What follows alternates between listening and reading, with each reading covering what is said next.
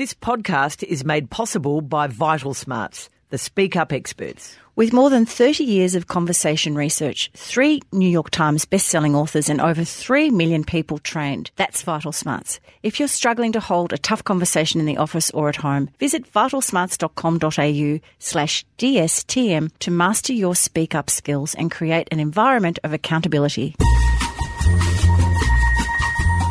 That was a shot that rang around Australia. GWS. It's like Little Girl in the mum's costume box. They've got taffeta, they've got jewels, they've got sequins, feathers, tiaras. Just keep it simple, girls, keep it simple. And dare I say, was I right about the slits and splits? The Herald Sun have got more hits on this issue than the biggest stories of the year. They are absolutely dining out on it. Alan Jones just went off in a tirade of abuse about kids taking time off school. Really? It just makes me so agitated that people can't get with the program. Girls, this is bloody hysterical. Train your man early. He's worth a kitchen full of time-saving devices. My husband's party chores include being responsible for the drinks. I love having people to dinner. It forces you to tidy up. You get out some good recipes. You're thrilled that you've actually given the kitchen a go. And who doesn't like entertaining at home? You can just stagger off to bed. Don't Shoot the Messenger podcast with Caroline Wilson and Corey Perkin. Yes, welcome everybody to episode 102 of Don't Shoot the Messenger. It's grand final week in Melbourne and I'm sitting here with my dear friend, Corey Perkin. Corey, welcome to the show. Great to see you here again. Great to see you here, Caro, with a little bit of a scratchy late-night Brownlow kind of voice. I was going to say this is a grand final edition. This is the post-Brownlow edition of Don't Shoot the Messenger. We've got lots of lovely news, lots of stuff to talk about. It's not all football. It's a little bit of football. We've got some beautiful homegrown poppies from Miss Jane to remind us that it's spring. And we have a special guest, Corey. Would you like to introduce her? I would indeed. When Richmond is facing another premiership possible win, who better to have in our midst than Anna Barry, Anna from the Op Shop. Hi, Anna! Yay! The tigers are roar. Although give us a good roar, Anna. As we keep hearing and have all week, there's a big sound from the west of the town, and it's called the Western Sydney Giants, Corey. It's big. Are we getting a bit nervous, Anna? I think we are getting nervous. I think we really need to take them seriously. It's so not in the bag. I can't take a team seriously that, first of all, has such a weird song. There's a big sound from the west of the town. It's the sound of the mighty Giants.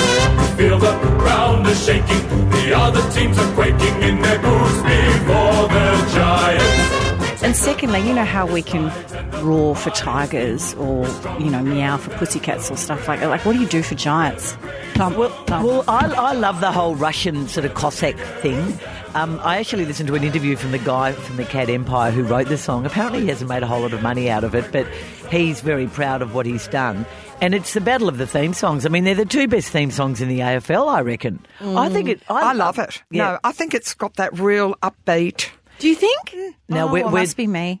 We're digressing, girls. It's spring, it's grand final week. Anna has some massive news on the Op Shop front. Corey, you've got a book. Anna's got a good local tip. We've got heaps to talk about. And Anna's been to see the movie that we keep meaning to see but haven't got to. And her review of Downton Abbey is also coming up. In the meantime, though, Corey, before we move to our first issue, just a couple of lovely pieces of feedback. Janice Stanton on Instagram, a crossover listener. She loved our pod mash with the girls from the Outer Sanctum. And I did run into Lucy and Emma last night, Corey. Not only at the Brownlow, they were headed for the after party as well. They both look beautiful and they've had a lot of great feedback from coming on the show. So that's nice to hear. I just loved last week's episode. I thought it was so much fun to be sitting there with all of you intelligent women talking about football. What a joy. What fun. And they did look great in black. I saw a photograph of them both. They both look stunning. Not to mention yourself and your daughter, Clementine.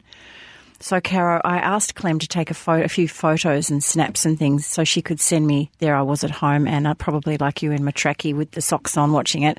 Ditto. And so suddenly Clem sends me a few photos for the Don't Shoot Pod Instagram account, which is now over 1,000 people, Caro. So we've got everyone back, which is great. Anyway, I posted a couple of things, put the phone down, continued with the glass of wine and the Brownlow watching. All of a sudden, my phone has gone into meltdown. Like.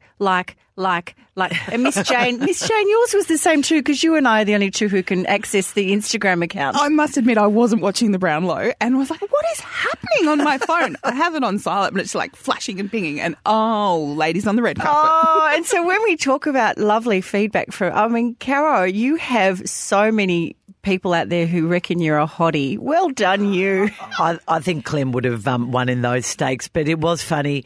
Big night. Clem had organised a friend who was also a makeup artist to come to the home. Brilliant. Jo, our old friend Corrie, she's not really a slave, she's a dear friend, came round for the traditional pre-Brownlow champagne and drive us to the Brownlow. The night unfolded. We did everything. We did the red carpet. We did photographs. She spoke to coaches, told off journalists. Did a post with Dustin Martin for a photograph, Anna Just For You for her godmother.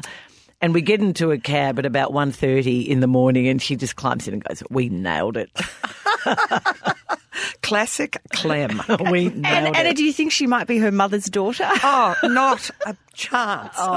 Anyway, so look, it was a big night. He was a good winner, and even though it was obvious 2 or 3 rounds out that he'd won Nat Fyfe, I must say it was pretty exciting because 5 or 6 great champions, all in the top 6, including Dusty Anna, who, if what might have been had he not had that moment of madness against, dare I say, GWS. I know. Early in the season.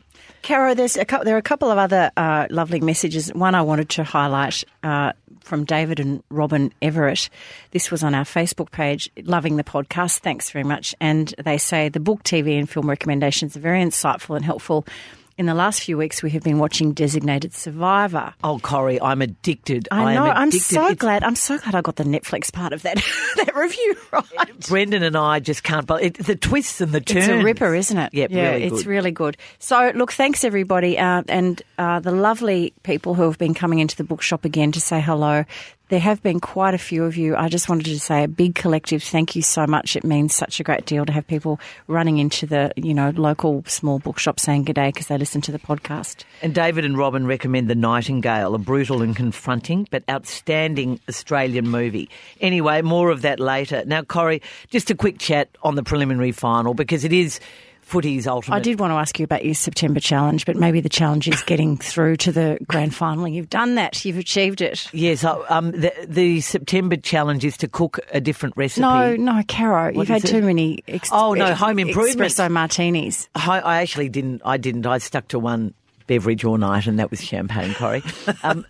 No. So Chris Scott noticed when you took his bottle, or he took your bottle. The plasterer is coming to fix up the leaking roof and the problem in the ceiling next week. I'm pleased about that. It was last time I was around at your place, there was a bowl in the living room floor with the water going drip, drip, drip.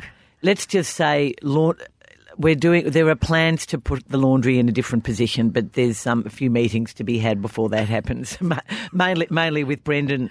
Oh, that was Clem's other big plus at the Brownlow. When we went to the after party, they went through the names. I said Caroline Wilson, yes. And then they looked at Clem. She said Brenda Donahue. And sure enough, yep, go on, in you go. I mean, more front than Myers, seriously. We'll start calling her Brenda now. I'm definitely calling the goddaughter Brenda. Preliminary finals, Anna, of football's ultimate cautionary tale. They never, ever work out the way, and even in Hawthorn's great eras, Corrie, in the great era you had, you just limped over the line a couple of times. Oh, and number of prelim finals that we did, that we collapsed. So, Anna, you were sitting with your mum and my mum and Clementine. I did. I had the gorgeous squad, some seniors and Clem. So you can imagine Clem straight to the bar. We didn't see her till after half-time, so it was myself and the seniors. And we were particularly glum, and it was a fairly grim first half, but obviously we came through. How did you both feel at half-time?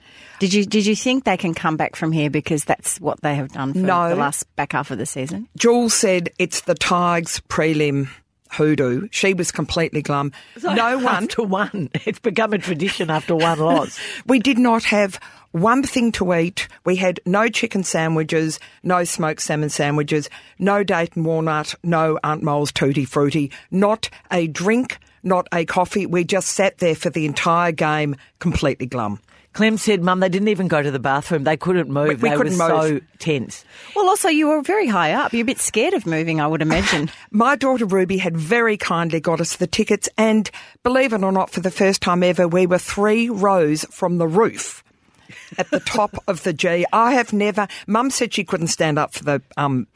Vertigo. National anthem. At the anthem. She was scared she was going to come tumbling down. Even Clem claimed it was a workout. She was a mountain goat. But Anna getting said, up. Anna said it was good tactically because you could actually see strategically what the coaches were doing. It's like you were from outer space. It's a bird's eye view, literally. Totally. I would never go there again. But then we said, when we'd won, best $10 we ever spent. Jules saying she was going there next year. So no, we got the camaraderie up and running after half-time, but it was fairly grim. The comeback came pretty quickly, Corrie, even though they didn't actually hit the lead till later in the third quarter. Those 2 early goals, that amazing tackle by Trent Cotchin, the goal by Tom Lynch, etc. But Chris Fagan, your old head of football at Hawthorn, was at the function that I was at, the Brisbane coach. And at half-time, I said, what do you think? And he said, look, who knows, but it's so typical that the team who's had a lot of time off starts out looking a bit leaden, and the team who's got the momentum, Geelong, come out and play the way they did. But he made 2 points. He said Geelong have played all over Richmond and they're still only 3 goals up, which is a positive for Richmond. And he said, and I'm not sure that they can keep up this brilliant form in the second half once Richmond find their feet. And of course, that's exactly what happened. The big upset though was the next day. I mean, that was a shot that rang around Australia. GWS making their first grand final. And the controversial goal, not a goal. Well, yes. Luckily, it didn't matter in the end because GWS still held on. But imagine if they hadn't. And I mean, the Pies so thought they were in the granny. Let's face it. They really did. So, I mean, it was who wasn't gripped to their television Saturday night when you should have been out, really, and you were just I can't get out yet. I have to see the end of the game. Some of us were out. I was with the family at Myrndal, and there were pre-dinner drinks happening, and the television was on, and it was so hard to get that balance of not wishing to be rude to new people who are arriving for dinner and just saying, I'm sorry, it's the 20-minute mark of the final quarter. We've just got to watch the footy. Totally. It was a bit difficult. It was interesting because before the game we did an outside broadcast for 3AW, and Dave Matthews, who is the CEO of GWS, came in and was just pummeled by Tony Shaw about, because, you know, the stuff about Toby Green and the fact he was suspended. And I think Dave Matthews said it feels like we've been playing Collingwood all week because the match review officer, Michael Christian, Collingwood premiership player, 2 of the tribunal, ex-Collingwood, including Shane Wakelin, who had said a few weeks earlier on Roaming Brian on Channel 7, hopefully we can go one step further this year, about Collingwood in the Collingwood rooms. How inappropriate. And then chaired the tribunal that outed Tobes, which I thought, I wasn't really anti the decision. I actually didn't think that was the wrong decision myself. Can you imagine if a judge in a government jurisdiction came out and actually said something like that? But Tony Shaw was yelling at Dave Matthews, you owe Collingwood an apology, you owe those men an apology. And anyway, it got very heated.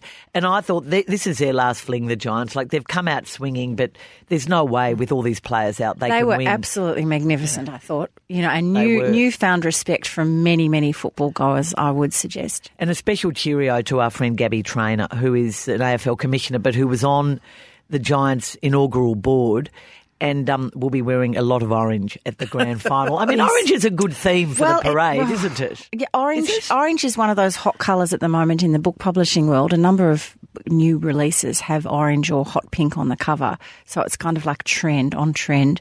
But I don't know whether I'd be wearing a lot of orange. I think it's hard to be fashionable in orange. Hard to look thin in orange, I think, unless you are actually thin. I wanted to ask both of you girls, what happens now with Geelong? Do you think that this current crop of players and Chris Scott, do you think they can go on and actually nail a flag in the next couple of years?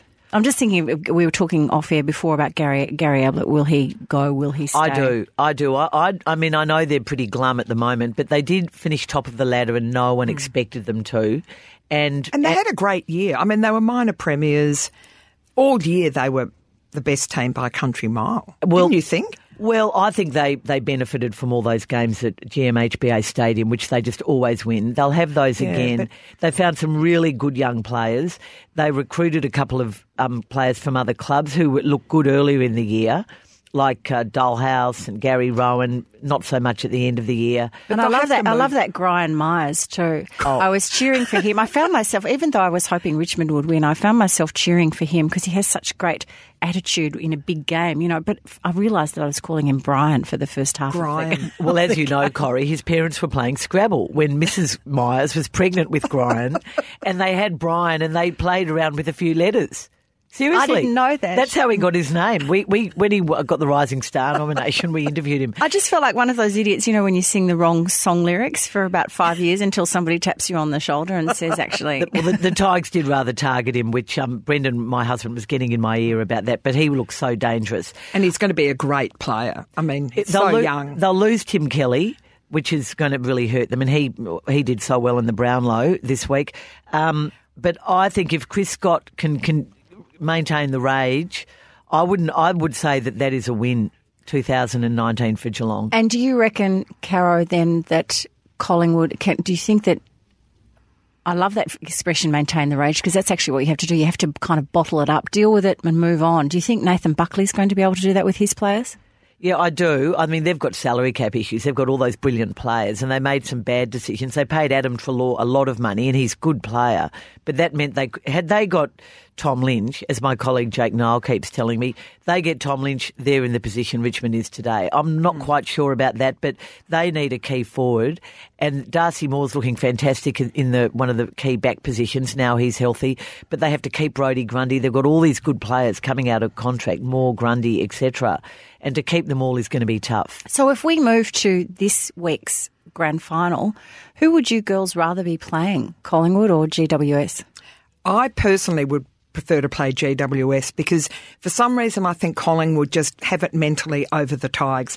I think the Tigers are a better Why is that, team. do you think? I don't know, but you know how some teams, it's like the Hawthorn Cats games. Why do the Hawks always beat the Cats even when they're way down in the ladder? It's just a psychological thing.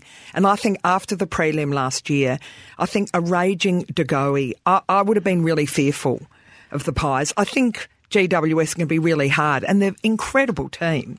What about you, Caro? Who would you rather be playing? Anna's bearing her psychological scars from the preliminary final. I can't move on. Oh, look, I would have loved a Richmond-Collingwood grand final. I would have loved the week. It would be good for business. Half the suburbs cleared out in the last couple of days. Oh, I would have loved the build-up. We're all trying to get tickets, obviously, to the big dance, as people say. I loathe that term, but we're all trying to get tickets. So I think it's going to be easier for people to get tickets because Richmond are playing GWS, not Collingwood. But having covered from day one, I mean, I remember sitting in Mike Fitzpatrick's office the day he delivered me that amazing exclusive. Well, he didn't deliver it. I was pummeling him about what his legacy is going to be. And he said, 2 new clubs. We're going to be an 18-team competition, one on the Gold Coast, one in the west of Sydney. I mean, from that day on, I remember going in the car with their first CEO and driving around Bankstown and Rooty Hill and Dale Holmes and looking at where the club was going to originally be. You would have been wondering, how can we convert this particular part of Australia, which has no connection with the game? And now, of course, particularly watching Brownlow coverage last night with that lovely young man who won the Jim Steins Award, name escapes me. Stephen Cornelio. Correct, thank you. But it was just so interesting to see how the neighbourhood, how the community has just locked on to this club. It's fantastic. Well, they're still not getting enough people at games. John Fain actually smashed the chairman, Tony Shepherd, in an interview last week on the ABC about why do you even bother? I mean, you're still not getting big crowds at your games, and I don't think they're getting all the help they could get with their fixturing. They did, in the end, make the decision to move further into the Olympic Park precinct in Sydney because players just didn't want to be out there. It was too far west, which is a bit tragic because that was where they were trying to capture, middle New South Wales, middle Australia. Their facilities are great. They feel like a footy club. They get angry that, the Toby Green scenario, the Lockie Whitfield scandal. There are so many times the loss of the academies when the big Victorian clubs like Hawthorn and Collingwood took them on and meant they lost a lot of academy benefits. I really have enjoyed the ride. So that's why I'm thrilled that they're there. And I think it's a great story. So you've got the big traditional Victorian club against the new boys.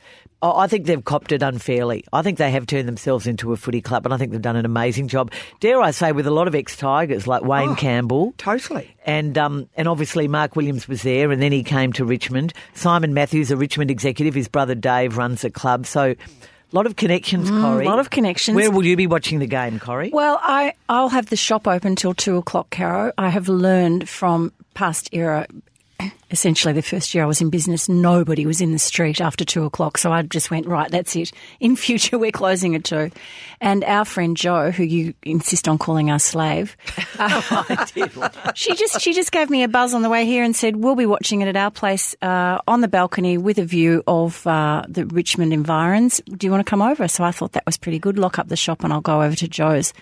So that'll be fun. But what about you two girls? How will this week unfold for you both? Anna, you Look, can kick off. Obviously, my week much less busy than Caro's, but no, I'm just business as usual. Friday, friends, local, lovely Albert Park friends always have a lunch, which then goes into drinks for those that can't make the lunch. So I'll be there. But you won't be going in too hard, will you? I so won't be going in too hard. Pace yourself. Totally pacing myself. And then I don't even know how Saturday's going to unfold. I don't know if I'm going to go or watch it at home. I'm completely happy either way, but I'll be... Oh, so you haven't acquired tickets? I haven't acquired a ticket as yet. What about your mum? No, Mum wants to watch it at home, as she did in 2017. So whatever happens, I'll be making the lunch as I did in 2017, driving it up to Mum so we can have the same lunch.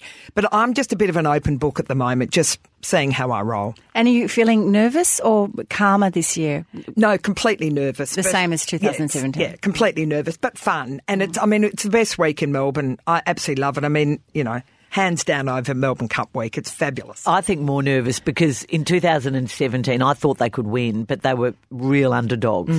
This year they're ridiculously short price favourites. I did go, Corrie, on Sunday. I went to lunch with some dear friends, Rick and Sal, who just got back from overseas on the other side of town. And Brendan, we were driving home and he sort of didn't comment on the fact that actually we weren't driving towards home. We were driving towards Icon Park, Princess Park. I said, come on, second half, Tigers are in the VFL Grand Final. So we've done the VFL Grand Final, which Richmond almost managed to lose. But it was pretty exciting. I saw the end on TV. It was thrilling. I do think Princess Park, just off topic for a second, is one of Melbourne's prettiest football grounds. Look, I love it there. It was, the joint was jumping. The local environs of all the parkland around the Princess Park precinct were full of kids and people kicking the footy. It wasn't the most beautiful day. The only thing is, why don't the AFL, VFL make it a bigger event? I mean, I'm not complaining. By halftime, they'd sold out of coffee, chips, everything. They'd had the women's grand final before that, which Collingwood won, the VFLW grand final. And I just thought 13 and a few thousand, this could have been a much bigger, much more promoted event. Anyway, so the week started off well. So you have a few speaking engagements and other things this week, but how will your Friday night, Saturday morning unfold? No, very quiet Friday night this year, and Saturday morning 3AW does an outside broadcast that's starting outside the ground. I think they're starting at 6 a.m. with Darren James, so I'm on between 12 and 2. I'm going to the AFL function in the Olympic room. And do you have family members flying down from Sydney? Yeah, Moggs, my sister's flying down from Sydney. Her daughter's doing year 12, but she's extricating herself from that. I said, when's your flight home? She said, haven't booked one. Remember Anna 2 years ago? Couldn't get her out of here. She wouldn't leave. No, she was in the Richmond shop buying up. She has a daughter sitting an English exam. Come on, get home, you negligent mother. And what about your mum, Julia? Mum has managed to get a ticket. I think she's booked a restaurant for the Saturday night because we were all wandering around at midnight 2 years ago with nothing to eat. We ended up in some all-night pizza joint in Chapel Street.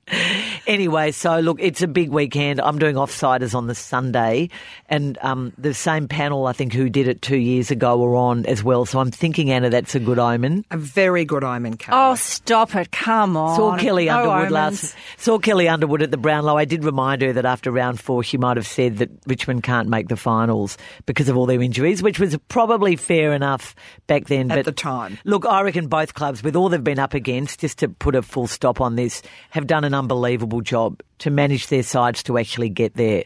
And who knows what's going to happen on Saturday. But it will be huge, Corrie, and we'll do it all again next week. Well, I can roar, but I can't do giant steps. So I want to run this past you. So we'll start with Brownlow controversy. The cartoon in the Herald Sun on Tuesday morning by Mark Knight is Nadia Bartel in her beautiful blue frock hosting the red carpet. And behind her is Jimmy Bartel, the husband she's estranged from, who's all these stories of various flings have been reported in the papers. He's lying crunched up on the ground. Basically, he's been kicked in the nuts, to put it brutally. What did you think of that cartoon? Mark Knight's had a few controversial ones in recent years. You know what? When it's a marriage breakdown like this and there are children and you've got a vehicle that is as vastly red as the Herald Sun, I think it's a no-go zone. I think it's just really bad taste. And it's a bit like New Weekly last night posted on their Instagram account a picture of Nadia, with the amazing legs and the amazing dress, and says, hashtag Nadia Bartel on her way to Jimmy Bartel's funeral, aka hashtag Brownlow Awards. Now this is how you do a revenge body. No, not really. She had a speaking gig organised. She had a gig with Channel 7 organised before the marriage breakup became public. About 6 weeks ago, Caro? 8 weeks ago? Yeah. I just think hands off this issue. It's just crass. The Herald Sun have got more hits on this issue than the biggest stories of the year. They are absolutely dining out on it. And, the posse of largely women reporters, and I'm not knocking them. I can understand why it's a story. Jimmy was a great advocate for, respect for women with his R-Watch position, and he's a Brownlow medalist. He's a big-name player. He's on the board of GWS. But I think it's become over the top. And there's something a bit one side, the violence again, if that was the other way around, Totally. You wouldn't see a woman lying prone on the floor holding one of her nether regions. It wouldn't be published. No. It's absolutely terrible. And also she already had the gig. She always looks fantastic. It's not like she suddenly got the revenge body. I mean, the whole thing is just such a setup. beat up. I Absolute agree. beat and up. you're right what you say, Caro, about if it was, if you traded places man-woman thing. Jimmy Bartel is a great of the game. And he's a really nice bloke. And there's a marriage breakup, and it takes two people to fall in love and two people to fall out of love. For whatever reason, something's happened. It's nobody's business. There are children involved. And I don't think that Jimmy, this image of Jimmy on the ground, just completely as though he's been emasculated, is a good message. Unfortunately, it's everybody's business. I mean, he's been papped all around town. He can't and he's starting to. He was saying to someone. Was he there last night? Sorry to interrupt. Well, no, I did the Age podcast with him yesterday morning, and I said, "You're going to the Brownlow?" He said, "Probably give it a miss this year." And it is interesting because he is a Brownlow medalist, and it takes me back to the first one that Chris Judd won. And remember, that was when we all discovered Rebecca Twigley, his beautiful girlfriend at the time, in that amazing dress and the double-sided tape. And there were people who said to me that year, old footy heads, I didn't like the fact that his Brownlow was overshadowed by Rebecca in that amazing dress. Well, Rebecca's gone on to have an unbelievable career, as Nadia Bartel does. And I don't mind that. I think it's fine. But it is interesting that Nadia Bartel, the non-Brownlow medalist, but the wife of a Brownlow medalist or ex-wife, has become the story at the Brownlow. But she was working. I mean, and I thought she did a really good job from the cheap seats at home. She was interviewing people. She was completely, on the ball. I don't agree with you, Anna. I didn't like her interviewing style at all. I liked it. They'd drop something and she wouldn't. The people she was interviewing would drop an interesting fact and she didn't follow it up. She actually wasn't listening to what they were saying. No, I disagree. I thought she was good. I mean, she didn't have that much time with each person. No, I thought she was okay. Did any of you read the open letter to Jimmy Bartel that Susie O'Brien, the Herald Sun columnist, wrote? It was very much, "You were my hero and I'm so disappointed in you." And then Wayne Ludby, former Herald Sun photographer, well known to Corrie and I, put on it on Twitter a comment about how the fish rots from the head and when, it's unusual for the Herald Sun to be pointing out people having affairs, when they should be looking inside. And, it was the most vitriolic. It's got nasty. It's sort of gender wars via accusations of hypocrisy, people inside the Herald Sun writing about the Bartels who've been having affairs inside when they've been married. It's been quite... I've only been shown all of this. And you know who is a loser in this as well? It's actually the Brownlow medal itself. And this is how I felt last night watching the red carpet, which we love. Anna, you and I are at home and we're completely obsessed and we're texting and, you know, what did you think of Jane Bunn's dress, yada, yada, all that stuff. But actually this is still about the great award of football. And Jane Bunn's outfit was interesting. We're not going to. We're only going to talk about ones we liked. We're going to talk about ones we liked. But anyway, I loved Lockie Neal's wife. I do have my 3-2-1. Oh, Caro. okay. No, I'm completely with you in the lilac. And we were sitting in their eye line, so every time Lockie Neal got a vote, Clem was in picture and had the perfect pose. Sadly, part of my dress, you might have been able to see one of my bra straps in one shot, which was really disappointing. Crook look, Caro. Surely that was tucked in. I have to airbrush that out, don't you think? Jake's wife had some double-sided tape, which Clem then tried to apply to my dress, but it went horribly wrong. It's another story.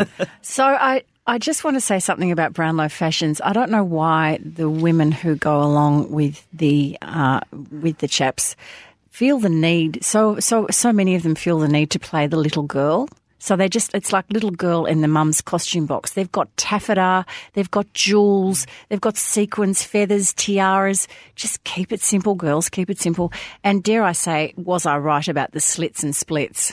You were. Oh, my lordy. You were, although Emma Race did say to me at one point, what was the other thing you predicted? Was it bright colours? Yeah, solid colours. And like geometrics and things? Yeah. Yes, Emma sort of wondered whether that prediction had actually come true. No, but it was bigger at the Emmys, Caro. If you notice the Emmys, they did a lot of that. Yes, so it always takes Melbourne Brownlow girls a little while to catch on with the trend. Rough. But I do also think that if you're going to wear a strapless dress, do think about the size of your bosoms. And I don't just mean if you have big ones, but even if you have small chest area, make sure the dress that you have is perfectly fitted. Perfectly fitted. Because there was a lot of gape, there was a lot of loose, and for girls who were bigger in the bosom area, there was a lot of overflow, I felt, that was a bit unnecessary for an important football occasion. Whoa. Okay, No, so my 3-2-1, 3 votes to Alex Pendlebury in Jane Hill. So Alex, of course, is pregnant.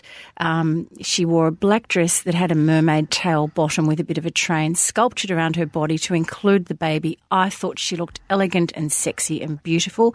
She had like little strap, sort of not sleeves, but little straps to keep it all up. So now, this is like our book club dilemma. Is 3 the best? Or... 3's the best. Okay, so she it's won. It's like a Brownlow she vote, got Caro. the Like it's the all Brownlow. right, Okay. Do you want me to explain how the Brownlow well, I know. works? Well, normally you'd go So from you're starting third to from first. I'm starting from the the starting best. from the top. Okay. Yeah, I'm not All doing a Gillum. I'm starting from the top. All right. Number 2, Marty Dangerfield, Paddy Dangerfield's wife. She looked beautiful in scarlet, but I was concerned that Paddy also had scarlet on, and they clashed.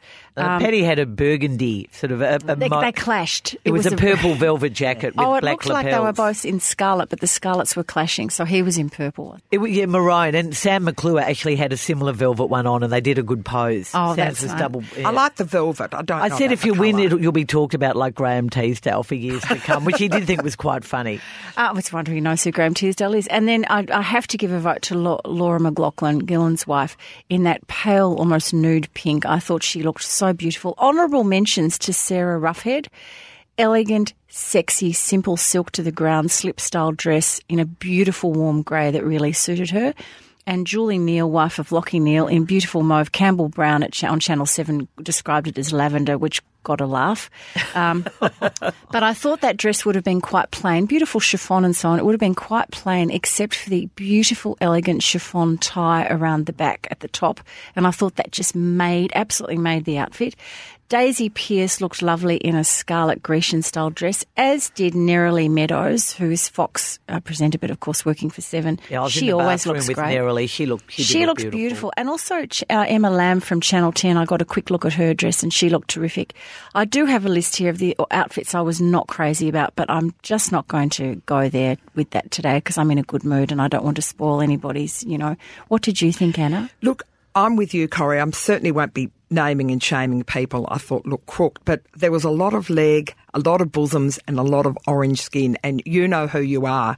No. Bad look. Do not do it. I'm going from 1 to 3.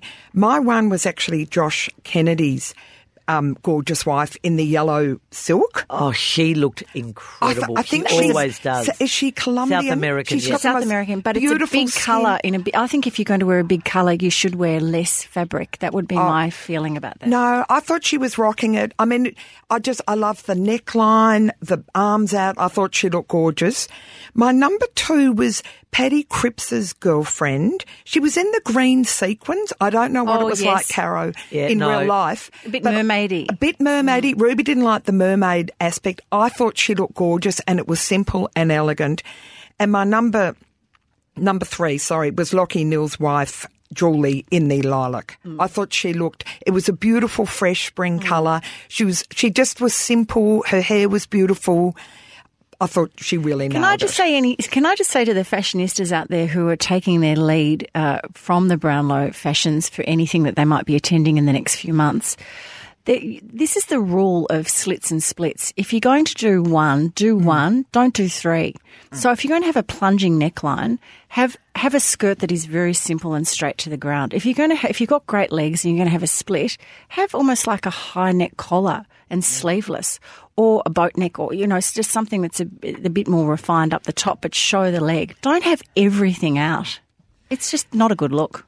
Well, I must say, you've floored me, both of you. That is a very comprehensive report on Brownlow gear, and you've kept it mainly positive. It's very positive, and we were watching, weren't we? We were indeed. Without actually... in our tracksuits. Totally. We want to hear what you think, Cara. Oh, no, well, I gave Lockie Neal's wife the 3 votes. She was sort of sitting near me, so I got a really good look at her.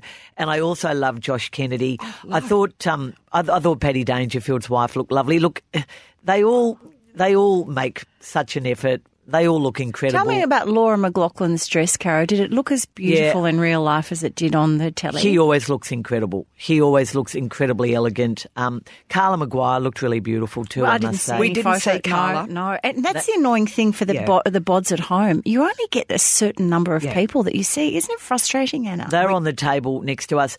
Laura's always does something long and slim, and we had a good chat to her, and I thought she looked beautiful. And who were you dressed by, Caro? Scanlon and Theodore Corrie. But, I just went in a few weeks ago and said, what do you reckon? And I bought a dress that I will be able to dress up, dress down. I love the belt aspect. It was teamed with a gold chain belt, which I haven't done for many years, Anna, since we were teenagers. Caro, I thought you were really rocking the Scanlon and Theodore. So it looked great. If anybody would like to see photographs of Caro and her daughter Clem, they are on our Don't Shoot Pod Instagram account. And in fact, Which means my phone will go off now. Clem was in Scanlon and Theodore as well. She now, looked gorgeous. The subject of Clem brings me to my crush of the week. Are we able to move on, Corrie? Please do. This was someone I mentioned 2 weeks ago in the now famous 100th podcast that unfortunately didn't make it to the didn't really make it into the public. But it did for a moment, and then we.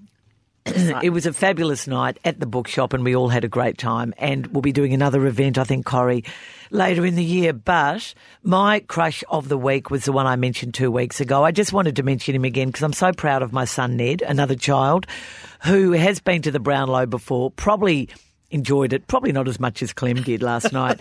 And although Clem was back after a 5-year ban, remember, after her behaviour with Matt Priddis 5 years ago when she tried to high-five him on the way to the big stage. She was younger then. But isn't it interesting that Ned is my godson and Clem is your goddaughter, and I have the better behaved godchild? No.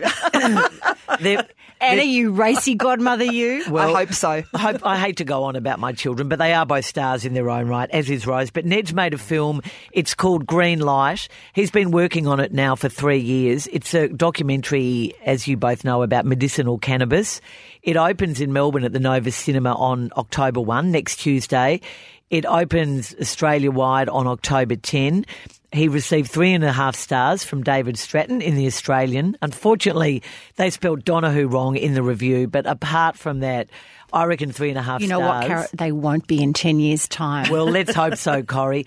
It is a fascinating story. Ned got access to some fascinating people who were prepared to take big risks to advocate their absolute belief in why medicinal cannabis has to be legalised and has to be less expensive. I haven't seen it. I'm deliberately waiting till next week. But, Ned, congratulations. You are my crush of the week. Yes, and ours too. And we'll be there cheering on the movie. I now need to mention our sponsor, Vital Smarts, because they look after my favourite segment in the show, Corrie, BSF. It stands for Book, Screen and Food. Let's face it, we've all been in a situation where our emotions have controlled the conversation. We say something we don't really mean, or we say what we do say lands very badly. That's why we were being careful talking about the Brownlow fashions today. We've had a Vital Smarts session. Well, yes, I mean, I think Vital Smarts would have liked a bit more honesty, but I don't think it's required when we're talking about people's physical appearance. But by learning to real speak-up skills, you will be able to control the tough conversations and have them go well. Visit vitalsmarts.com.au/DSTM to find out more. Corrie, you have a book. I do, Caro, but you also have a book in our food section, so I'm going to be super quick with this book. If you are looking for a beautiful gift for somebody over the next couple of months, thinking Christmas or significant birthdays, and they are people who have a love of history and a love of gardens and beautiful Melbourne homes, the book I recommend is Cranlana. It's the Cranlana, the first 100 years, the house, the garden, the people, by my dear friend Michael Smith, who used to be arts editor of The Age. Michael has been brought into the Meyer family fold to do this book, which celebrates 100 years of owning Cranlana in Toorak, a beautiful home with beautiful gardens. The property was bought the year that Sydney Meyer married Merlin Baillieu, and it became their home for themselves and their 4 children. Tragically, Sydney Meyer died of a massive heart attack in 1934, just as he was walking the streets of Toorak having his morning walk, but Merlin continued as one of Melbourne's great society hostesses. Michael has written a beautiful book. This book is full of ephemera, letters, old photographs. All the Meyer clan, which is now over 100 people going down to Generation 5, have contributed different photos and things. It's such a beautiful book, but particularly it is a book about the history of Melbourne, the development of our suburbs, and this gorgeous home and this vision that this extraordinary businessman had. So Cranlana, $80, published by Hardy Grant. That's my book this week. And Anna, you've been to see Downton Abbey, which I'm dying to see. I have, and I can't believe you two podcasters haven't seen it. Look, I know, we've been busy. We're very ashamed. All right. Look, it's probably for Downton Abbey fans only, but it's a 2-hour period drama film that I think doesn't disappoint. It's written by Julian Fellowes, the show's original creator, so you feel that it is like an episode of Downton brought to the big screen. And all the favourite key characters get a run. They all have their own story arc and moments to shine. Even the fabulously named dog, the Labrador Isis, is back. Perhaps not the Isis we knew, but it looks pretty much the same. Maggie Smith is superb. She steals every scene she's in, and she's actually really funny. So she's a complete standout. Does she get the best lines like normal? She does get the best lines, but she delivers them with just such dry wit. And she's just great. It's a sumptuous soap opera on the big screen. The costumes are incredible. I mean, absolutely incredible. So when is this one set again? It's actually after World War One. Yes, yeah. It's not. I think it's set really, when the last Downton was, which right, 1920s. Yeah, so it's still got the flapper sort of costume, it's isn't it? It's a bit flapper. There's lots of sequins. There's lots of beatings. I mean, the gear they wear just down to dinner, Corrie, it puts our tracksuits and Uggies to shame, is all I can say. And it's full pomp and ceremony, so you've just got everything. And the main storyline focuses on the King and Queen having a sleepover at Downton. But the film... So that'd be George V and Queen Mary. Queen Mary. And the actors really look like them, I have to say. And it's Queen Mary's penchant for the odd bit of... kleptomania. Which Mum has always talked about when she reviewed the book in Corrie's shop. Does that get a run? Funnily enough, it's Queen Mary's dresser that is the light-fingered. But I'm not giving away, no spoiler alert there. But not only is it about the sleepover at Downton and all that entails, but it also examines homosexuality, which I was slightly surprised. I didn't think would really go there. But the butler discovers that he's not the only gay in the village. Well, I think he discovered that though No, Corrie, on the television series. Just you wait and see. Okay. He's certainly not the only gay. Is there tension between the two sisters still there? No, they're much more loved up now because, is it Edith? Edith has got married, not obviously to the man she really loves, but slightly boring, but, no, she's happy and her story arc's good and good things happen to her. So, no, and she's not nearly as jealous of Mary because she's got the good home as well. Like, she's not stuck at Downton. She's got the good pile just down the road. Anyway, so we do the homosexuality. We look at women's rights with Daisy, the young cook. She's at her bolshy best. There's death. I'm not giving anything away. And it also obviously looks at the changing role of the British upper class. And Carson's there. I was just about to say, so there's the usual upstairs, downstairs shenanigans, and Carson's called back from retirement by Lady Mary to save the day. Oh, I can't Need wait. I say more? No, go and see it. Oh, we have It's to fabulous. go, Cara, when the footy's over. Well, it's time for food, and look, I don't want to go on about this too much, but two things happened to me last week, Corrie. Two things caught my eye. An article in the Age Epicure about the death of the dinner party, and a book given to me by our friend Eloise Hudson, a great friend of the podcast, The Australian Hostess Cookbook, edited by Hannah Pan. Girls, this is bloody hysterical. There is a great. They're all different. I'm looking sections. at the photos you're flicking through. A veranda Nothing's party, really caught my eye. A What's the summer dinner. The house-trained hostess. Dinner with a view of the harbour. That won't be us. A veranda party. The house-trained husband is so funny. A party-trained husband. All the good things that you need to do. Train your man early. He's worth a kitchen full of time-saving devices. My husband's party chores include being responsible for the drinks, seeing that gleaming glasses are on hand for pre-dinner drinks, dinner wines and after-dinner liqueurs and brandy. Water glasses are necessary. But they have all these state winners, right? And one of them is in praise of Perth.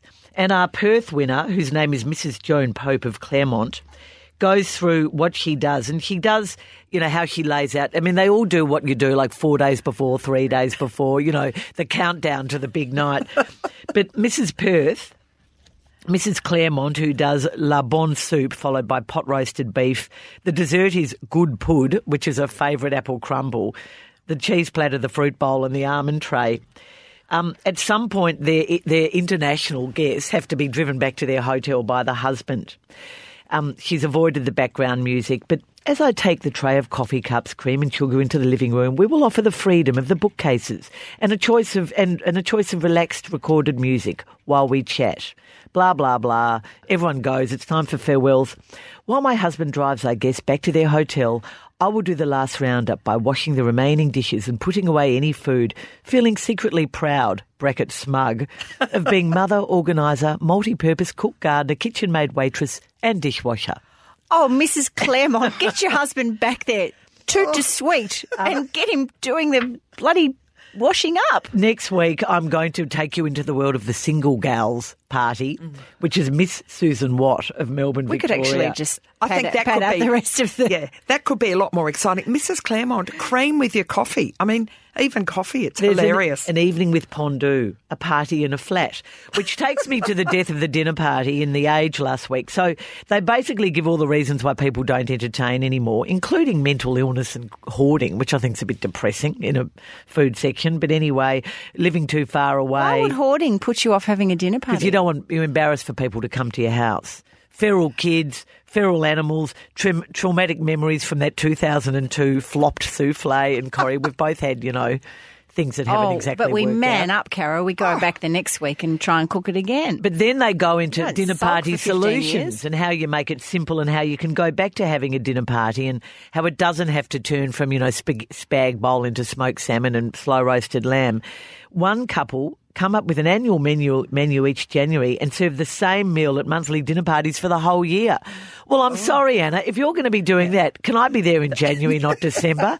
Talk about tired. Well, no, but if you were in December, she would have perfected it by then. So it would be better to go in December rather than January when she's just got her new wheels on. And Anna, No, but what if you're a repeat guest? You'd be going, oh, Christ, not Anna's. well, no, that's the point. You have 12 lots of guests. I always just have the same people. But then you've knocked off everyone. There is one, and then they also say if you're worried about the mess, and Anna, this is another one of yours, you always say you only really need to clean the toot, and that's it.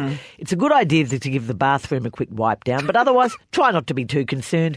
I scoop the clutter and random socks into a box or crate to deal with later. So that's from The Age last week. It was an interesting article, but quickly before we move on, girls, have we all stopped giving dinner parties? Well, you guys are coming to my place for dinner in a couple of weeks, Can't so wait. clearly not.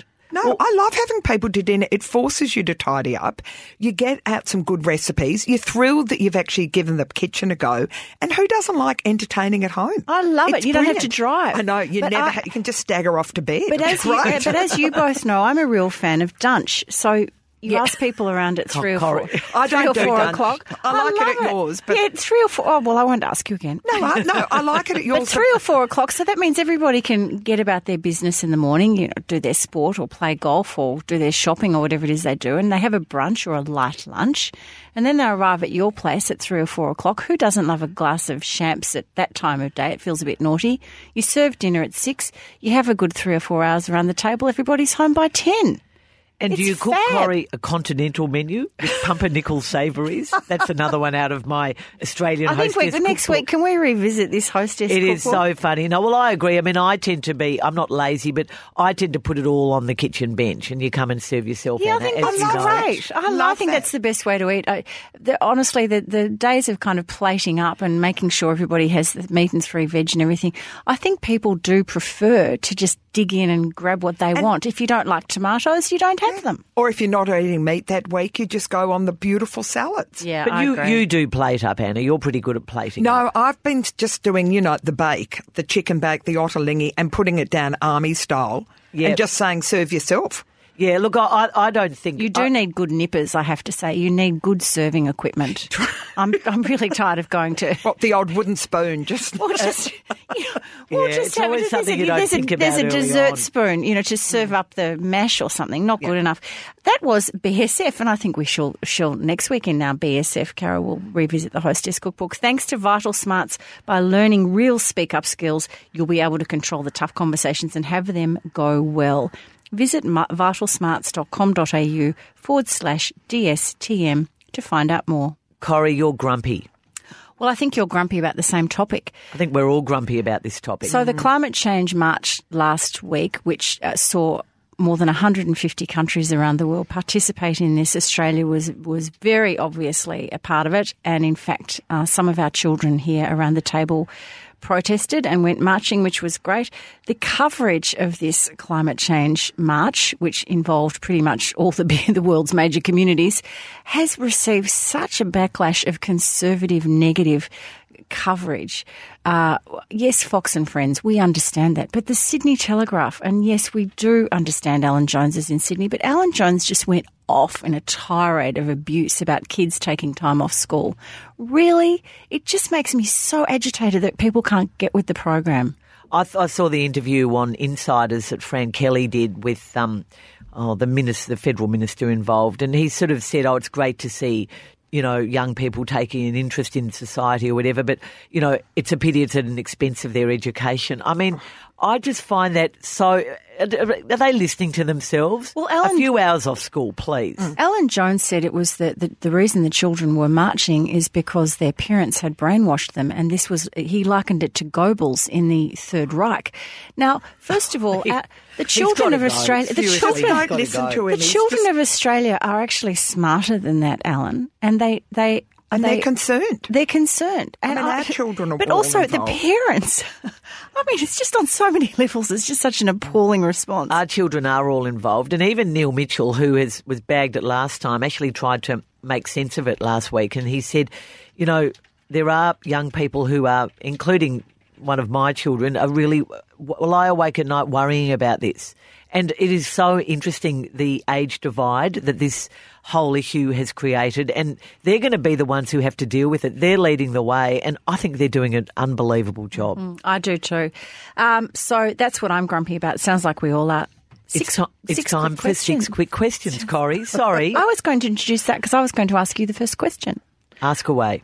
Why would someone leak to the Wall Street Journal that Scott Morrison had wanted Hillsong Church pastor Brian Houston to be one of the gang at the White House state dinner, and the request was knocked back? What's the political shenanigan there? I think that was mischievous White House behaviour. I think it was leaked. It had to have come from the White House, that leak, because they would have been the ones that saw the initial list that was given by Scott Morrison. You don't think there's a rat in the Morrison ranks? No, I reckon it's White House, and I think that's what most of the Canberra insiders are believing too. And I just think they thought it was an interesting story, particularly because I don't think it was necessarily Donald Trump engineered, even though he doesn't. There's a bit of tension over China. I just think it was one of those really good little pieces of gossip, as Scott Morrison called it, but gossip can be true. And the fact that he doesn't have a dodgy past, but his father does, I think they just thought that would be something of interest to derail the Australian Prime Minister. Caro, that's me. God, you've had a late night on the tubes. Oh, dear. But if you stick with the one beverage, Corrie, you're okay. Anna, the op shop move. Sacred Heart Mission is moving. Now, tell us about it. Has it revealed any funny or extraordinary discoveries in the pack-up? There has been lots of discoveries, but on a personal front, I was fairly happy when I got to work yesterday and there was the tiger onesie hanging up near where I hang out at work with a note, Anna, wear this on Saturday.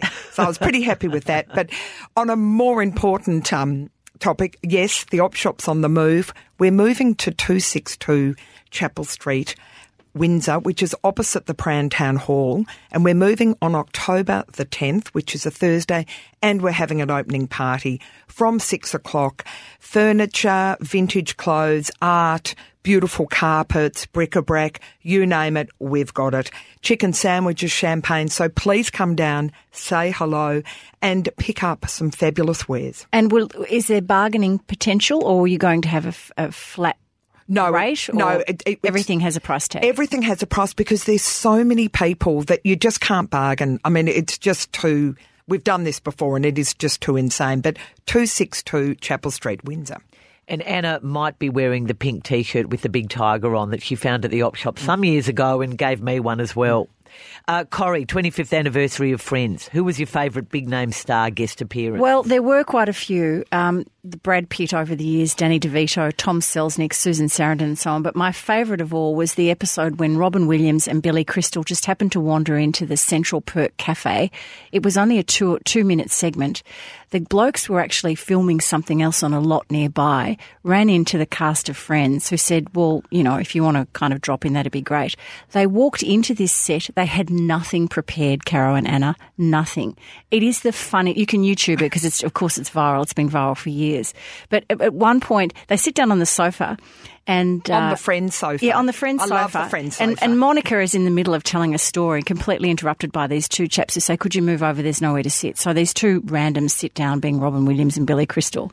And Robin Williams has a weird kind of South American-esque sort of accent and says, I have a feeling my wife is sleeping with her gynecologist. And Billy Crystal says, gosh, how do you know? And Robin replies, well, he's got access. And it just sort of goes on from there. It is so, of course, the Friends stop talking about whatever they were talking about. They completely listen. Joey tries to jump in with a comment and they say, excuse me, this is a private conversation. It is really funny. YouTube it, everyone. That would be my favourite. Now, Caro, last week with the Outer Sanctum Girls, we talked about playing Monopoly, if you remember. What was the one street or utility that you used to most covet? Oh, covet. Covet. What did I say? Covet. Yeah. Sorry. Covet. Can't read my own writing. Oh, look, definitely the reds and the yellows, Piccadilly, Trafalgar Square, etc. They weren't too expensive. They weren't your Mayfair. They weren't your Regent Street, but they weren't the cheapies like Old Kent Road. So they yielded a good rent, Corrie, a good rent without being too expensive. So that was mine. Corrie, your favourite or your latest favourite Elizabeth Warren moment, Okay, please. The whole thing has turned. The Democrats' race for presidency is is on. Elizabeth Warren's rally in New York City's most iconic Washington Square Park, Caro and Anna, 20,000 people rocked up. Warren was presidential for the first time. She spoke about a lot of big picture issues, including anti-corruption proposals, and that's, I think, probably going to be her mission now because it resonates with everyone. And then she did 4 hours of selfies, right down to the very last person in the queue. And when she was asked, why are you devoting all this time? She said, because people are coming to see me, and it's the very least that I can do when they've given up their time to see me is to see me. If they want to stand in the queue and have a selfie, I will make sure everyone has a selfie. Isn't that just, I love her. I think she's great. Anna, you have a GLT for us. I do, and my GLT is a post-grand final GLT. And look, it's... No, and we all may need something to do once we have to resume our normal lives. And look, it sounds a bit suburban, but it is feed your gardenias. It is the perfect time. No, don't laugh. What's wrong with that? I thought you were going to have like a feed the hangover. world. No.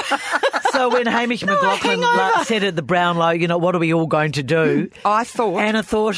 feed my gardenias. I thought she'd have a hangover cure or... No, it's something much more practical. And So I'm you'll be saying... thinking about that at the last bounce of the ball, right? I Only will. 10 more minutes to go. I'm thinking to myself, get to the supermarket, buy the biggest box of Epsom salts that you can find, because the magnesium in that makes your gardenias magnificent. You might be scoffing now, but you won't be scoffing. So what is your You won't ratio? get yellow leaves, Corrie. What's your And you'll ratio get- with Epsom salts? Oh, I just pour it into a bucket, perhaps a little bit of hot water to dissolve it. Yeah. And then fill the top of it But up. you don't overdo it, because I overdid it once. I think I put the whole box in and that Oh, no, you caused just, havoc. pour it in.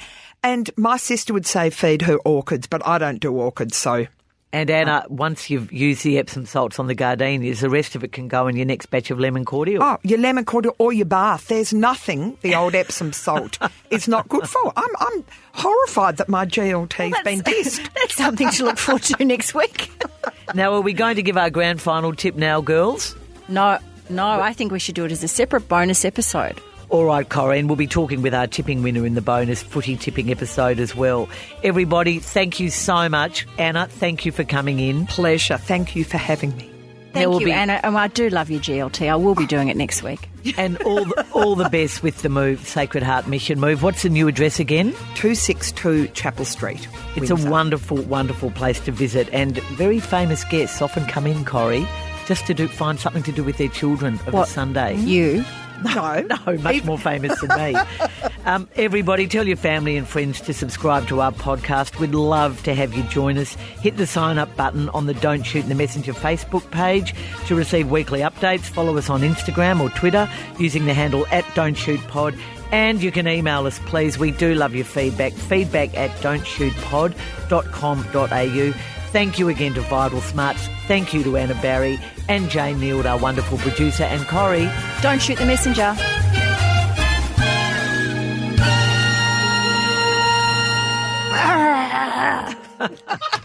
That's the worst tiger I've ever heard. Oh, dear me.